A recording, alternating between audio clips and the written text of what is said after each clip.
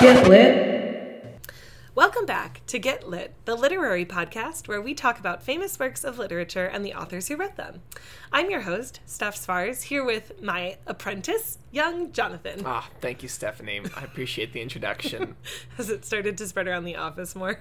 Just with Ken. Thank you, Ken. Perfect. Ken, please continue doing the good deeds and spreading the gospel of young Jonathan. Thank you. This is our first episode of February, which also then marks our first episode of Black History Month. And so we thought it apt to choose a Black author to celebrate. And so we'll be talking about Gwendolyn Brooks this week, the poet extraordinaire. Before we get started into that, though, a couple quick announcements. I just got back yesterday from New York City, which was such an amazing trip. I got to do so many different literary things. We posted some pictures on the Instagram and Twitter about some of the things that I got to see, including Edgar Allan Poe's cottage, which was amazing. He lived up in the Bronx for the last couple of years of his life before he died, and he wrote Annabel Lee, so I thought it only made sense for me to recite Annabel Lee, which I have memorized. Thanks to your students. Thanks to my students on the property, which was really cool, and I got to see Edna St. Vincent Millay's house, and Washington Irving's house. That was really cool. That was unexpected. I randomly stumbled on that, on Washington Irving's house. That's awesome. So that was neat. And I also got a chance to see Herman Melville's grave, which was really cool. Well, welcome back, Stephanie. I'm glad you had a good and literary time. It was really fun. And I got out pretty unscathed from the bookstore. And I'm just pretty proud of myself for that. Unscathed is relative. Right, for me. Our last, I guess, kind of bit of news is our Get Lit live show, which is coming up this weekend. We are really excited about this. It's going to be fun. It's going to be a really fun Valentine's Day themed episode.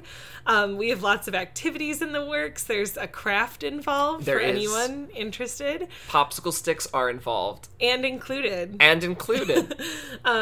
So we're really looking forward to some of the games that we're going to play and obviously delving a little bit deeper into the Bronte sisters world. So again, feel free to let us know if you'd like to join us. We're happy to send out the information about the specific time and location then, but we would love to see you there. Yeah, this Sunday. Be there, be square.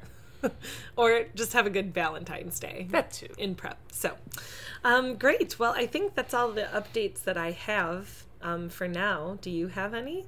No, you got them. Excellent. Then let's actually head somewhere quite local. We'll spend most of this episode in Chicago, Illinois. Nice. Gwendolyn Elizabeth Brooks was born on June 7th, 1917 in Topeka, Kansas. That makes her two things. One, a Midwesterner, which adds her to our amazing queue of Midwestern authors, and a Gemini, which I believe she might be the first Gemini author that we've covered. I will need to consult the records, but I thought that was kind of cool. She's Do we very have unique. tallies on this? No, but I could make them. I have quite an extensive Get Lit data sheet. Yes. So maybe I'll just make a new column for star signs too. Okay. That can be my procrastinating grading project. She is the eldest child of Kiza Wims, that's her maiden name, Brooks, who was a school teacher and classical pianist, which is cool. Wow. And David Anderson Brooks, who was a janitor. Unfortunately, he did not have the funds to finish his schooling. He hoped to be a doctor, but wasn't able to finish. So as a result, didn't really end up in the exact place that he anticipated he might. But both parents were very supportive of Gwendolyn's upbringing and her interest in books. When she was 6 weeks old, so very much, she was only in Topeka for 6 weeks, they moved to Chicago as part of the Great Migration. She was known as Gwendy growing up during her childhood, which I thought was kind of cute. It's a great nickname. Unfortunately, though, her experiences growing up were pretty mixed. A lot of the times, especially with some of the other authors of color that we've covered, it was sort of a rejection from the white structure that a lot of our authors lived in, that they faced adversity and struggles and hardship. But kind of based on some of the accounts that we have of her life, she actually didn't really feel like she fit in with people of her own race or with a white race either, because she didn't have the athletic abilities that lots of her peers had, and then eventually negatively stereotyped to having. She also had very dark skin and didn't have the greatest of hair, according to these records.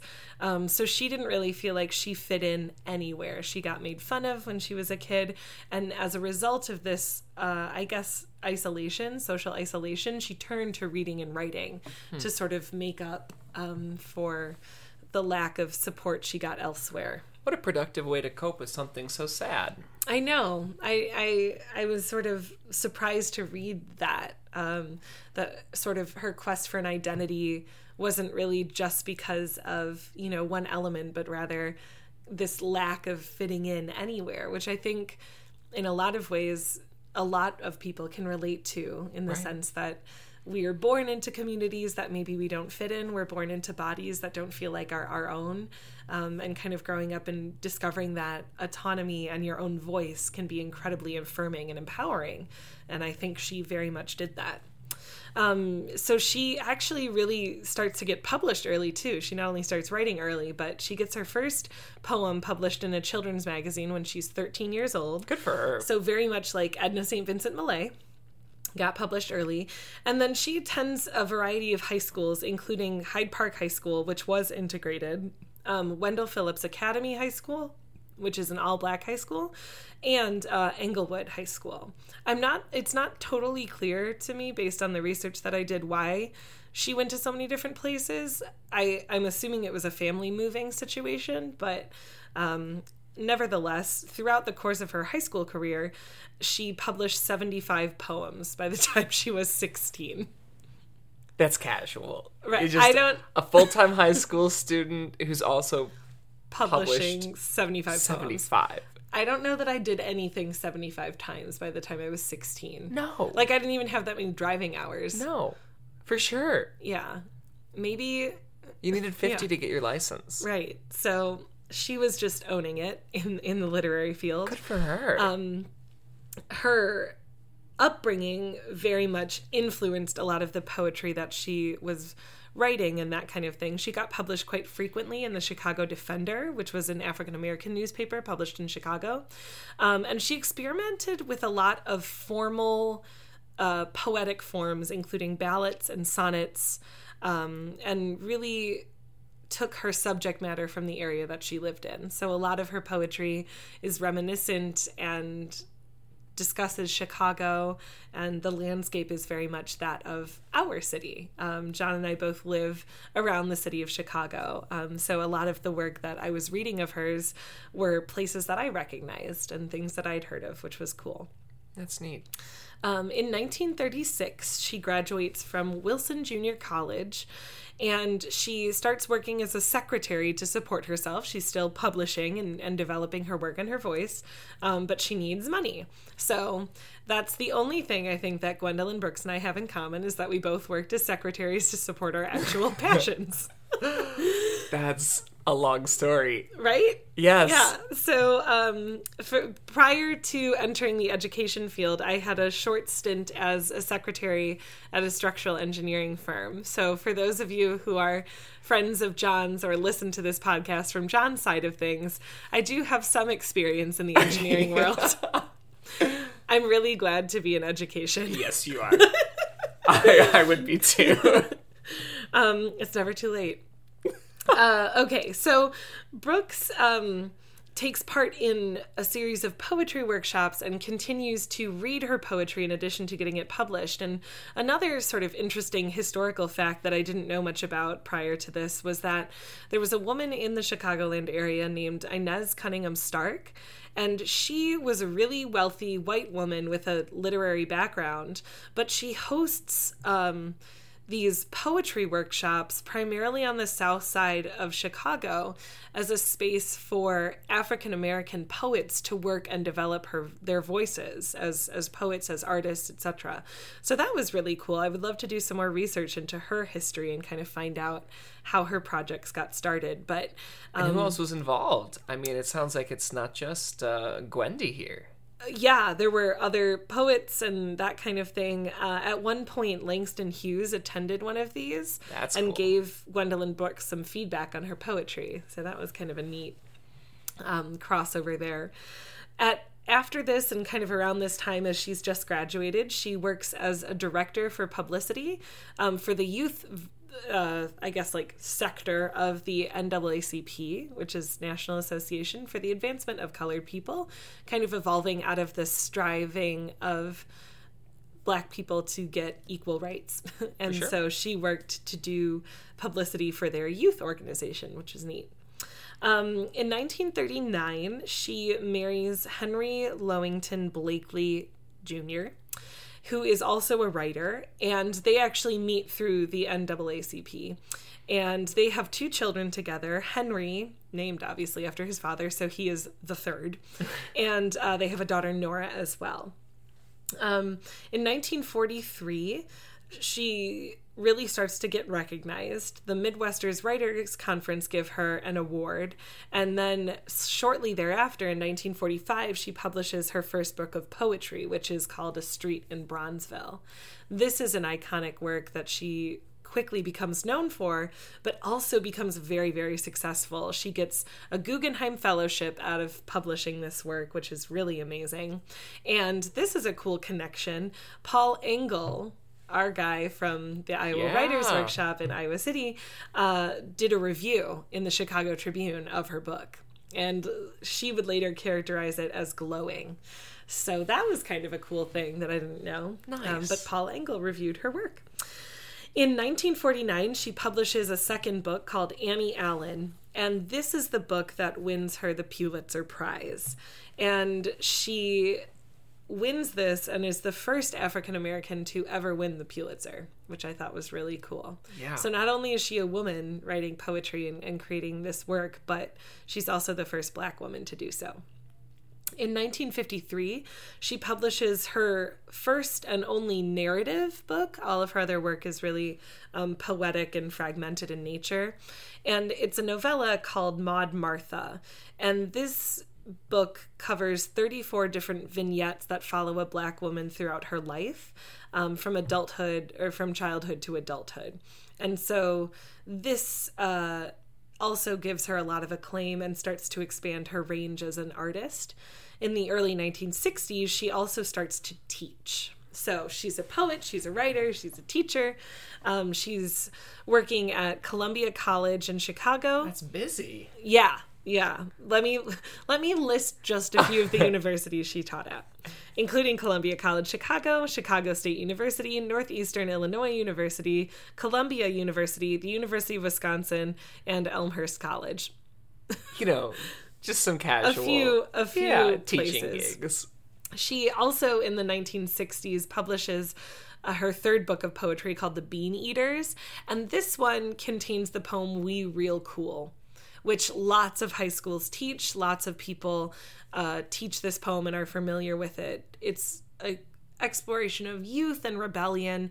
And in an interview that I found, she said that her inspiration to write that poem was when she stumbled on a group of boys in her neighborhood and was wondering how they felt about themselves. So she actually wrote this poem from their perspective. That's neat. Which I thought was really cool. I wonder if she ever read it to real them. Cool. Or if they ever saw it. Oh, yes. Sorry. I couldn't resist. So The Bean Eaters, I think, is famous for that reason, among other things, among it standing on its own as well. But I think most people know it from We Real Cool. In 1967, she is established and is respected among the poetry community, but she attends a conference at Fisk University. And this is where she credits the reawakening of her Black identity and the shift in her tone of poetry. So she really kind of changes to this more simple writing style so that her themes could be clear and more apparent. Again, I mentioned that a lot of her early work was very heavily formal, reliant on form, literally form, sonnet, and that kind of thing.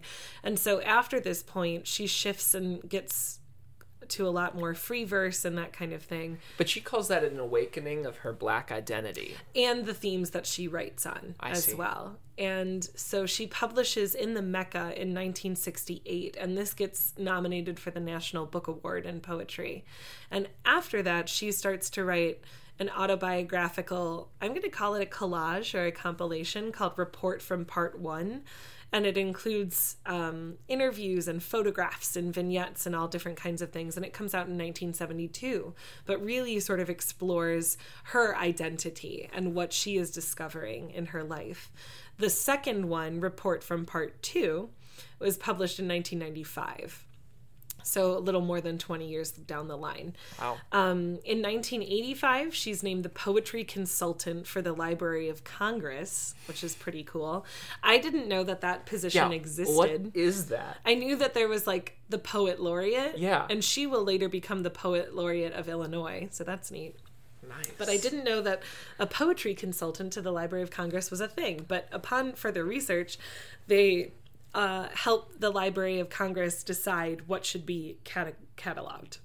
Huh, that's a big poetry, responsibility. Right?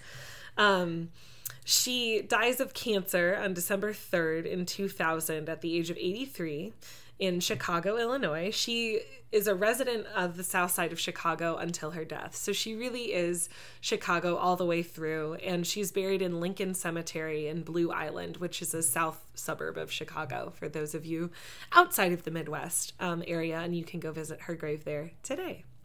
So I think that this is a remarkable way and an exciting way to start out Black History Month, just because of what an amazing author Gwendolyn Brooks was and how many things she did for not only the Black community of Chicago, but I think Black female writers as well, and kind of the opportunity to explore an identity in a quote-unquote valid way through literature and work and poetry. So knowing that she's also then associated with Langston Hughes and among other poets and things like that as the well. NAACP. Right. And she's a very important figure, and her work, I think, explores the suffering and the need for us to have exposure to voices outside of our own to really understand what the experiences of people are like. And I want to thank you for choosing her, because I didn't know anything about her before today. And she holds a really incredibly important place, I think, in American history, not only as a poet, but also as a mentor for other poets as well. So I hope that this, again, maybe gets you excited to go out and read some Gwendolyn Brooks poetry and discover a little bit more about her life. For sure. She has a feature, I believe, in the American Writers Museum, downtown Chicago, which we've talked a little bit about before, but if you haven't had a chance to go and you're in the Chicagoland area, we would highly, highly recommend. It's really a fabulous museum, and there's some tributes to her throughout as well, so we'd recommend going to see those too. Before I got here today, Stephanie was listening to Gwendolyn read her own poetry, and I think that would be quite an experience to listen to. I don't know if you can link that in the social medias. Sure, yeah. I can find, there are a few different clips of her reading from her poetry, and she really has this lovely resonant voice with a lot of power in it, and I think it's definitely one thing to read a poet's work, it's another thing to hear a poet's work. Right. I think poetry is meant to be performed just like plays are. You get one thing from reading it, but it's another thing to hear it read out loud and hear the rhythms that the author intended. So I would definitely recommend it, but I can find a way to post either on our website or social media or something, some links to her work. So feel free to take a look and listen to those. Well, we hope to see some of you turn out for Get Lit Live this coming weekend and look forward to continuing celebrating the legacies of these different authors. But in the meantime, thank you as always for keeping it lit. There's